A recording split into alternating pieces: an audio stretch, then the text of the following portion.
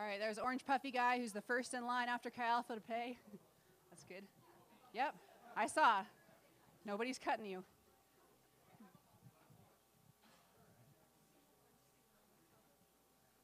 All right, I think we have gotten everybody. Man, it's kind of like getting my kids to come in from a playground. It's like, oof. I know it's disappointing, you guys. We can pay after the meeting. All right, thank you guys for finding your seats. If we haven't met yet, my name is Melissa. I'm on staff with Chi Alpha. I am so excited for fall retreat this weekend. Is anybody else excited? Okay, that's awesome. My first fall retreat as a freshman in 2006 was life. You had to have known that, Braden. Anyways, my first fall retreat as a freshman back whenever that was just so life-changing. And I got to say that, like, looking back on college, yes, after so many years, that's for you, Braden, like investing in Chi Alpha and in all the opportunities to grow in my faith, like core and spring break outreach and discipleship classes we haven't even told you about yet, all these great things, that was the best part of college for me, looking back. The degree is great, check the box and everything, but like that's what really changed my life and made my life. So just a pro tip. And so much so that I've kind of never left. I wrote LOL in my notes. So I'm like, I don't know how you do that when you're preaching. But after earning my degree in community health at Western and doing the Chi Alpha internship to prepare for my career, I was planning on being a missionary overseas, and I did the internship to prepare for all of that, and then God just directed me to campus ministry. And I have loved working here with Chi Alpha at Central for the last 13 years. I met my husband, Tony, at Western, and we've been married 11 years. Man, let me tell you, having experienced like less than ideal relationships in the past, I'm not going to look, but has anybody else experienced less than ideal relationships in the past? It is so worth it to do the patient, intentional, wisdom-guided work of learning to date and marry well. Tony is so great and so nerdy, and I just love getting to grow our marriage alongside this Chi Alpha family. Speaking of family, we also have 2 kids. It's amused me how like every week so far, our speaker has been a parent. That's never happened before, like for 5 of us to like all have kids. I think I'm the last one this quarter, unless anybody has any news that I haven't heard yet. Not naming names, but I'm just saying, I think I'm the last one this quarter. But it's funny because our staff team, so many of us have, stop looking at Tim. Don't ask Shayna. He is up next, but don't look at Tim, and don't ask Shayna. I thought that would slide under the radar. It did not. But anyways. Yeah, it's so awesome that our staff, like a lot of us have been friends since we were single and just like marrieds without kids, those awesome like movie nights and like late night game nights and stuff back when we had like energy. And now we get the joy of raising our energetic kids in campus ministry, which is a really joyful life. A lot of you guys know our kids love college students so much. Our 2 kids, Annabelle is 4. She is somehow our girly girl who loves princesses and dresses and jewelry and accessorizing. This is just, we're watching the Sounders game, and she just comes down, and she's like, Mama, is I beautiful? Yes, you're very perfectly dressed for the Sounders game. That's great. Yeah, she's so hilarious, and she says that she doesn't like Frozen that much, but she also talks about Elsa and Anna every single day, so make of that what you will.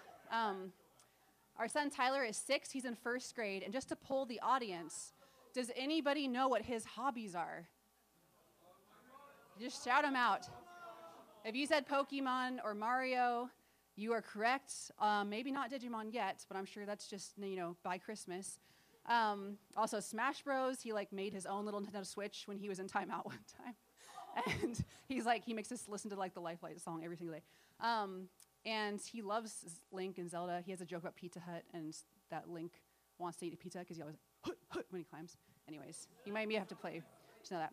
Anyways, so that's really exciting to have a nerd in training. Speaking of exciting, let's get those Bibles passed out. If you'd like a Bible tonight just to borrow or for Keepsies Forever, just raise your hand. This International Bible Mio sign. And it's our gift to you. Hey, I just want to kind of introduce our series of Matthew up to this point. If you guys have been here every week, you probably heard a summary kind of like this every week. But I'm going to do it again because every single time at Chi Alpha, I meet people where it's their first time here. And I'm so glad that you guys have been coming every single week. And for new people, I just don't want you guys to be like, who is Matthew? So I'm just going to tell you. So we are going through one of the books in the Bible that's called Matthew. And it was written by a dude named, any guesses? That is an excellent guess from 2 people who said that. Jeremy is maybe in one of the extra biblical texts, but we'll get to that in biblical literacy class maybe. But yeah, Matthew was One of Jesus' dudes, he was a what eyewitness to Jesus' life and ministry. He spent like nearly every hour of every day with Jesus for his 3 years of ministry on this earth. And he thoroughly researched everything he writes down in this testimony. Like, he would like die for the truth that he wrote down. Like, this is like, he took it so seriously to carefully check everything and be integrity like full. That's not a word. I kind of was making that up. You know, he like really took this seriously is what I'm trying to say. Our first couple messages this quarter, Brandon and Taylor taught us that Matthew is writing this account to a largely Jewish audience. That's kind of the audience he has in his mind. He's trying to answer this question. Is Jesus the Messiah they'd been waiting for centuries? Is he the one that had been promised throughout history with hundreds of specific prophecies about what he would be like, where he'd be born, what he would do, all of that? Is Jesus that long-awaited Messiah? And the chapters in Matthew we've covered up to tonight, up to this point, we've seen incredible evidence that Jesus is in fact the promised king, but he wasn't the kind of Messiah or king or God that fit people's expectations. As the Son of God, I often say he's God in a bod. He came to this earth to show us God's character, his kingdom, his ways. But it was so different from what people on this earth, also same earth, a little while ago. It was so different from what people expected or imagined. Even now that we're fast forwarded 2,000 years from those days, and that different culture, different time of the people that Jesus was born into and raised with and ministered to, our culture today is still really challenged by a lot of God's countercultural kingdom values, right?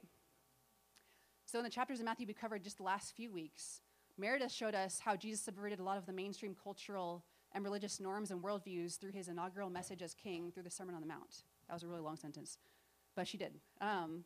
In Brandon's message a couple weeks ago, we saw Jesus challenge so many of the things that we tend to find security and safety in. Why would Jesus do that?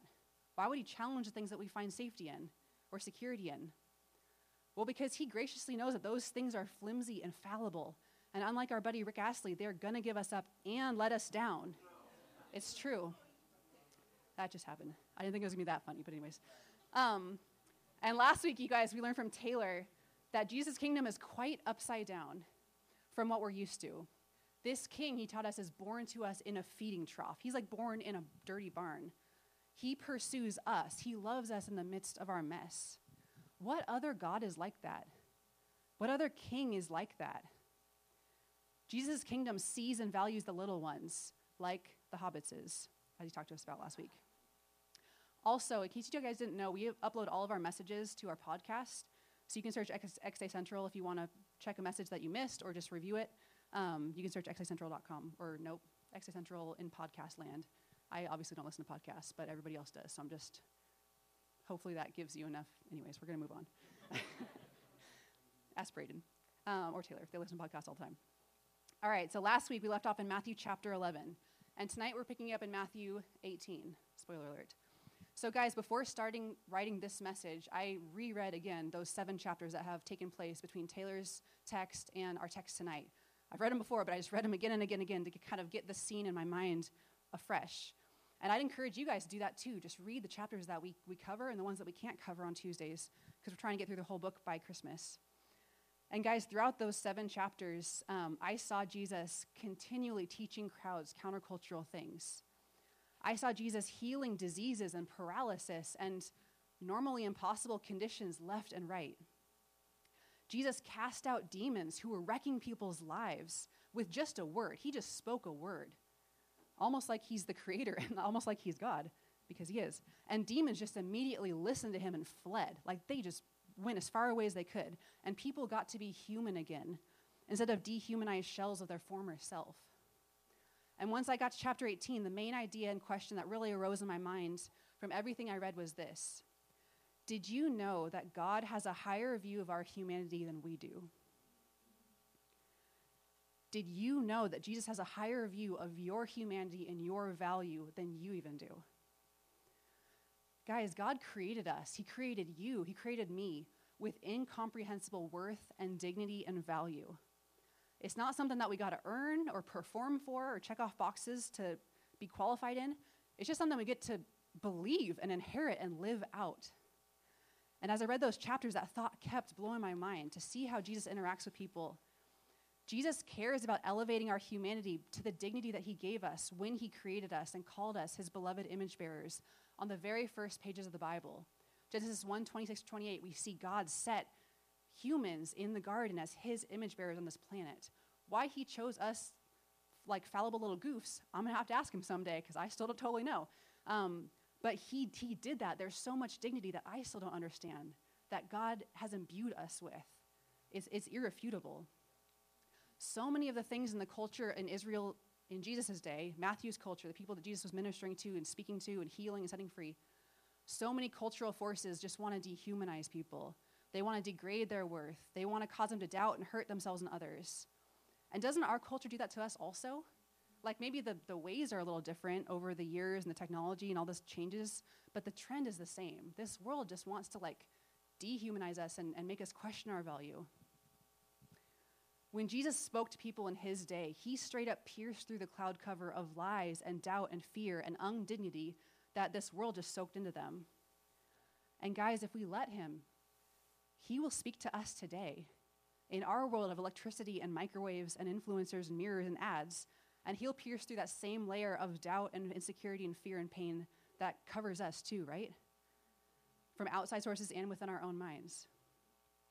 And guys, he'll speak to us as beloved children with dignity and worth that is unquestionably established by the creator of the universe.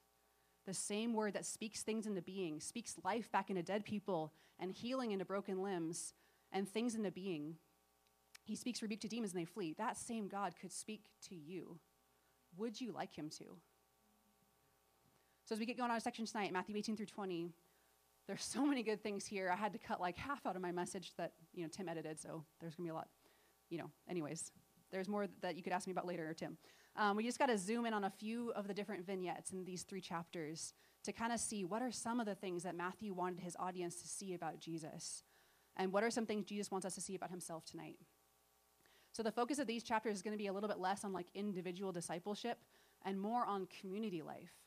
So when a group of humans come together in faith in Jesus and we start following Jesus together, like Jesus' 12 homies, disciples, like us in our cores in Chi Alpha, what happens? There's a lot of richness and joy and inside jokes and laughter, retreats. And also, we're still kind of human. We're still very human.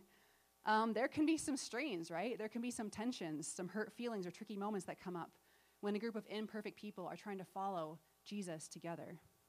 So in this section tonight, Jesus is going to teach us how do we individuals need to operate in relationships and community with each other. So what's he want to teach us? Let's dive into it. Would you guys start reading with me Matthew 18, verses 1-5? At that time, the disciples came to Jesus and asked, "Who then is the greatest in the kingdom of heaven?"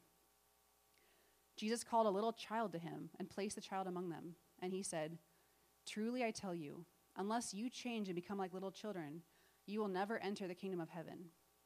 Therefore, whoever takes the lowly position of this child is the greatest in the kingdom of heaven. And whoever welcomes one such child in my name welcomes me." Did you guys catch this whole thing starts with a question from his disciples?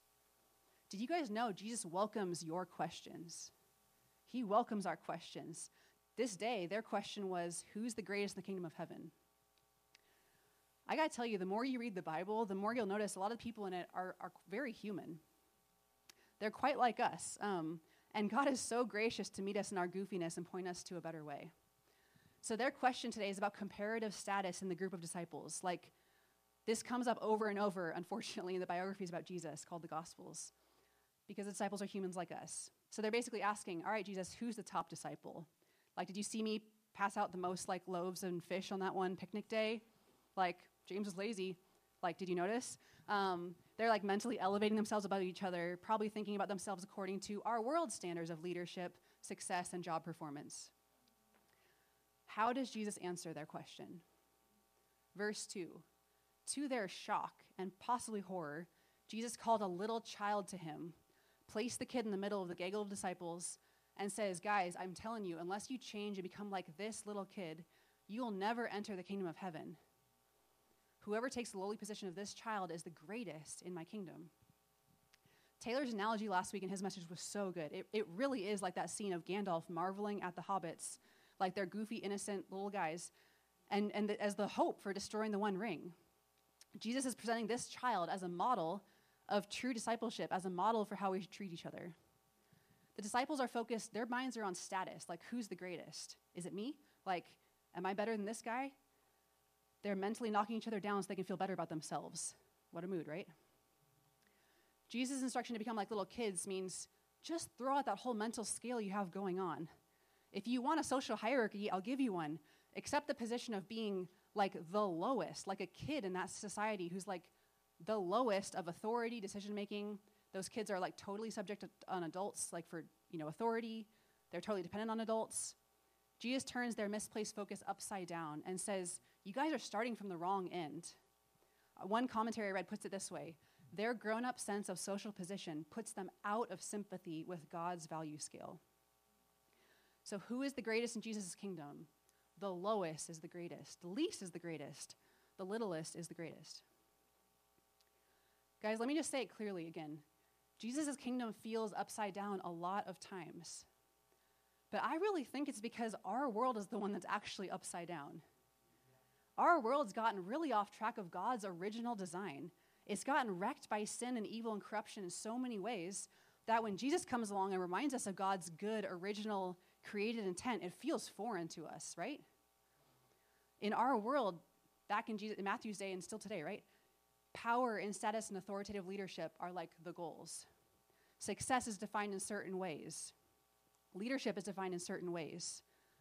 But Jesus shows us God's culture is so different from that and so much better.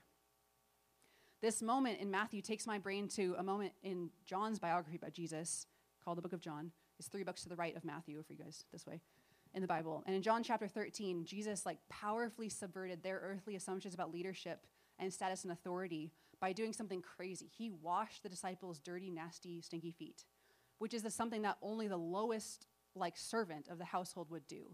That was a ridiculous action that he did. He's trying to show them such a radical inversion of their natural assumptions about leadership that shock tactics are needed. He's being dramatic for a reason. Our world is upside down. Jesus is trying to show us the way that is so much better. God's kingdom belongs to all who are lowly, who see themselves accurately and are therefore very humble. We all got to realize our need and dependence on Jesus to save us, transform us, make us new from the inside out. Commentary also said there are no great ones in the kingdom of God. There's no varsity and JV and C team or whatever your high school had. There's no first class and business class and coach and standby, We're all just like the little ones. We all enter his kingdom humble like little kids. And we don't graduate from the foot of the cross.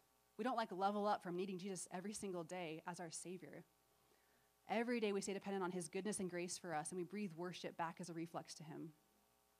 We all matter equally to God, and we all have a responsibility to care for each other compassionately. There's no ladder to climb or people to climb over to hustle to Jesus or something. There's just getting changed by his love more every single day and changing this world by that love. This year is 30 years for me of following Jesus. Guys, it never gets boring. It never gets old, and we get to do this together. So let's keep reading the story and pick up in Matthew 18, verses 10 through 14. This next section is called The Wandering Sheep. See that you do not despise one of these little ones, for I tell you that their angels in heaven always see the face of my Father in heaven.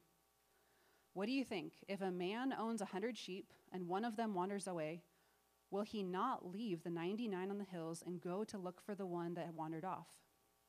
And if he finds it, truly I tell you, he's happier about that one sheep than about the 99 that did not wander off. In the same way, your Father in heaven is not willing that any of these little ones should perish. This is such a beautiful and powerful story. And this section just underlines how every single one of us, every single little one matters to God and should also matter to us as followers of Jesus. One matters just as much as the many. A wandering sheep is just a hilarious and powerful image to use, right?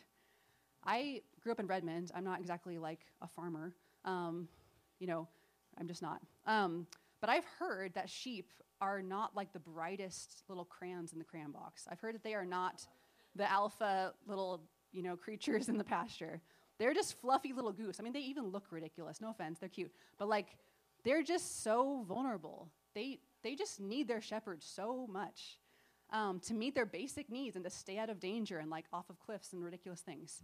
And I think this image reminds the disciples just how vulnerable they are and how vulnerable we are. But it also reassures them and us, we got a shepherd and a Father in heaven who cares for us so, so much.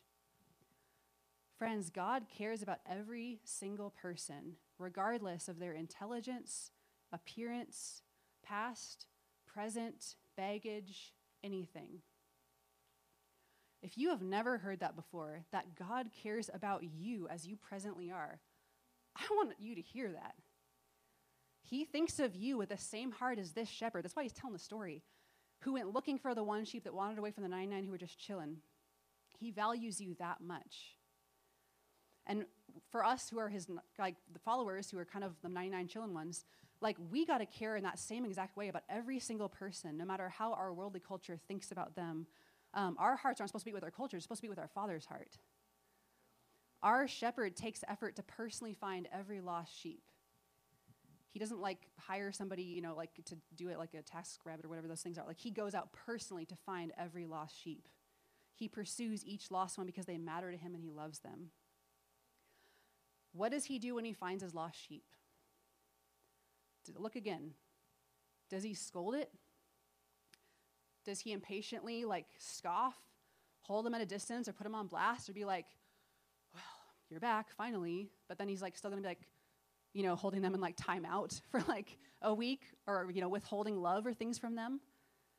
Things that maybe some of our families have done or we've experienced those types of trends before. Does he call them a foolish idiot sheep for wandering off? That's not what he does. He sees that lost sheep. His face is full of pure joy. He's so delighted to find that sheep that he loves. He gives all of his love to that sheep right away. And he joyfully carries it back home with the rest of the flock. He doesn't shame or lecture. He adores and he carries. And if you didn't know that that's how Jesus would treat you if you want to come towards him and start seeking him, I'm just telling you, this is what he says to us about himself. If you're somebody who's not part of God's sheepfold, to use the analogy, if you're not part of his family, this is how he cares about you. Not just like everyone else, you also. And for any of us who have been following him, we're part of that sheepfold like those 99, this is how we're called to be today on this campus. Not people who judge or scorn or treat people coldly or be like, here's the standard, once you meet it, then I'll be nice to you. That's not how our shepherd acts. Sorry, I got really loud. But it's that's not how he acts. We got to love everybody just like Jesus loves, which is unreservedly, full of grace, seeing each person, loving each person, whether they're in this room or outside on this campus. Not thinking of ourselves as higher or better, but personally loving every single little one, just like our shepherd does. Is there anyone that Jesus wants to transform your mind and your heart about? Could be one person, could be a group on campus that you don't totally understand or fit in with. Could be somebody you've been withholding love from or judging or thinking of yourself as better than. I don't have anything specific in mind. We're humans and some of these things happen. If this is true for you, would you just let this shepherd invade your heart and transform your thinking about that person or that group tonight? Guys, God cares about us and invites us in with such high dignity. We also care about others and invite them in. We're going to keep seeing what Jesus wants to teach us here in the next vignette, which is chapter 18, verses 15 through 18. This one is about handling conflict with other believers. I'm going to read this one. If your brother or sister sins, go out and point out their fault just between the two of you. If they listen to you, you've won them over. But if they will not listen, take one or two others along so that every matter could be established by the testimony of 2 or 3 witnesses. If they still refuse to listen, tell it to the church. And if they refuse to listen to the church, treat them as you would a pagan or tax collector. Truly I tell you, whatever you bind on earth will be bound in heaven, and whatever you loose on earth will be loose in heaven. So this section, Jesus is talking about conflict. How do we deal with a personal offense when another little sheepy, another follower of Jesus, does something that hurts us? Well, to see the kind of contrast that Jesus is painting here, let's start with this question. How does our culture handle these types of things? I'm honestly probably out of touch with the current societal trends. I don't have the TikTok, or things like that.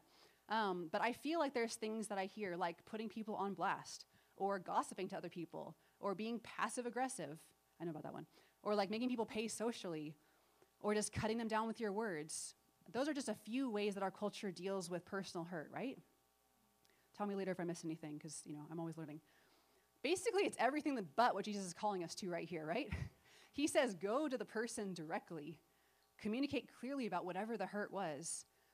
Don't go to everybody else around them and burn their reputation to the ground along the way. Whoops. He says that's upside down. This is the right way he wants us to handle things. Jesus is telling us how to handle conflicts. Go to the person directly. Speak clearly about what happened and how you felt. Here's the key again. You shouldn't have talked to anybody else about it by this point. Just the person directly involved. Maybe processing with a mentor if you need help really figuring it out. But usually, like if somebody in core or a roommate or a friend does something that hurts you, you should talk to that person directly. So I'm just laying out these pro tips. We teach about conflict every couple years. It's always helpful. A lot of us haven't experienced it in our families in a good way, so I'm just going to lay out some pro tips that might feel basic. If you ever have a situation like this, you can just share what happened and how you felt hurt or affected by it. Be honest about what happened and use non-weaponized but like true, honest words. Like, when you did this, I felt this. Or when you said this, it hurt me in this way. Or if they're in some kind of sin, you can express your concern in like a kind but not judgmental or like weaponized, just a clear and loving way. Guys, I have to admit, this is still hard for me. If somebody, like a husband, maybe like criticizes me or says I hurt them, I instinctively have justifications and barriers fly up before I even notice it. I'm starting to like jump on like fact checking, like, well, I didn't actually say that. Like, let's get the facts straight here, homie. I am still working on making empathy my default, not fact checking my default. Guys, empathy in these situations and just in general in life probably is key. We need to pause our justice train and mentally put ourselves in that other person's shoes. I have to do this. Like, okay, they're saying that they are hurt.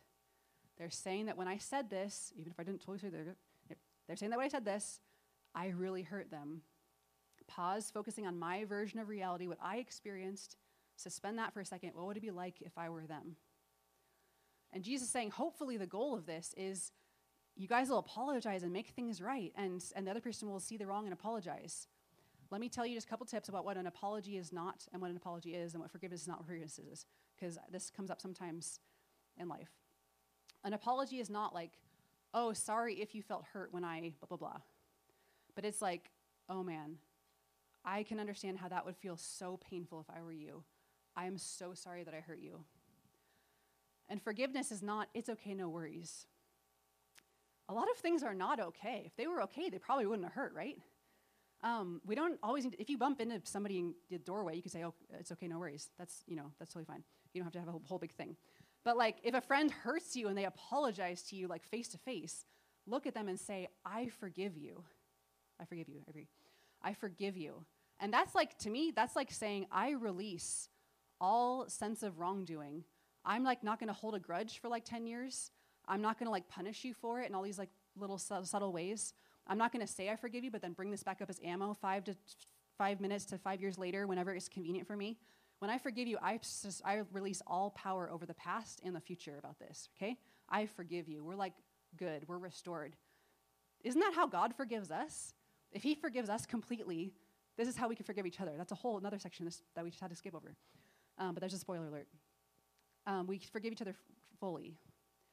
Hopefully, if you're ever in this situation, you guys will have like clear, honest words, show empathy, apologize, forgive each other, and be reconciled. Most times I've been in this process, I've seen it go that way better than my overthinking, worst case scenario brain goes. Anybody else have a pro overthinking brain? Yep, I know you're overthinking that right now. But anyways, if for some reason it doesn't go like that, and Matthew 18 says, okay, the next step is, then you could bring in one other person to help you out. Not to like gang up on them, but like getting help so they can hear like what you guys are both saying and like, am I crazy? Like, is this what they're saying? Guys, the principle Jesus is setting out is a principle of minimal exposure. That's the opposite of our culture's maximum exposure, cancel culture sort of thing. Like, Jesus says, somebody hurts me, I'm remembering I'm a human with incredible inherent dignity and worth established by the same God who established their worth and dignity. They're a human. They're my brother in Christ, my sister in Christ. I'm not better than them or elevated. Any of those feelings are just a lie. And that's why I'm not going to share my hurt with like 50 other people who then are going to see that person in a worse light forever. I'm going to minimize any damage to their reputation by just talking to them directly. Does that make sense? Other people only get brought in if that doesn't work for the one-on-one conversation. Just to speak to the far extreme, Jesus isn't saying have no boundaries and be a doormat, okay? Jesus is outlining this process partially because you have self-worth and dignity that's worth protecting too, and the other person does also. So I don't think it's full forgiveness means you go back to like an abusive person or whatever. There's still wisdom involved. But the saying is powerful that says forgiveness sets a prisoner free, and that prisoner is yourself. When we don't forgive somebody, we think we're keeping them under the boot of our punishment and wrath forever. But really, we're taking up a whole lot of valuable processing power in our own lives. If I use that right, Tony, I don't know, computer science people. We're like putting part of ourselves in prison, just keeping them in prison, right? That's just not worth it. God's way of forgiving and making things right sets both parties free. And the hope is you're going to be like gaining a brother or sister back. It's just as good as gaining a lost sheep back. They're responsible for their end, you're responsible for your end, but this is the path that Jesus asked us to take in his family. Does that make sense? All right, so we are going to just immediately flip over to chapter 20.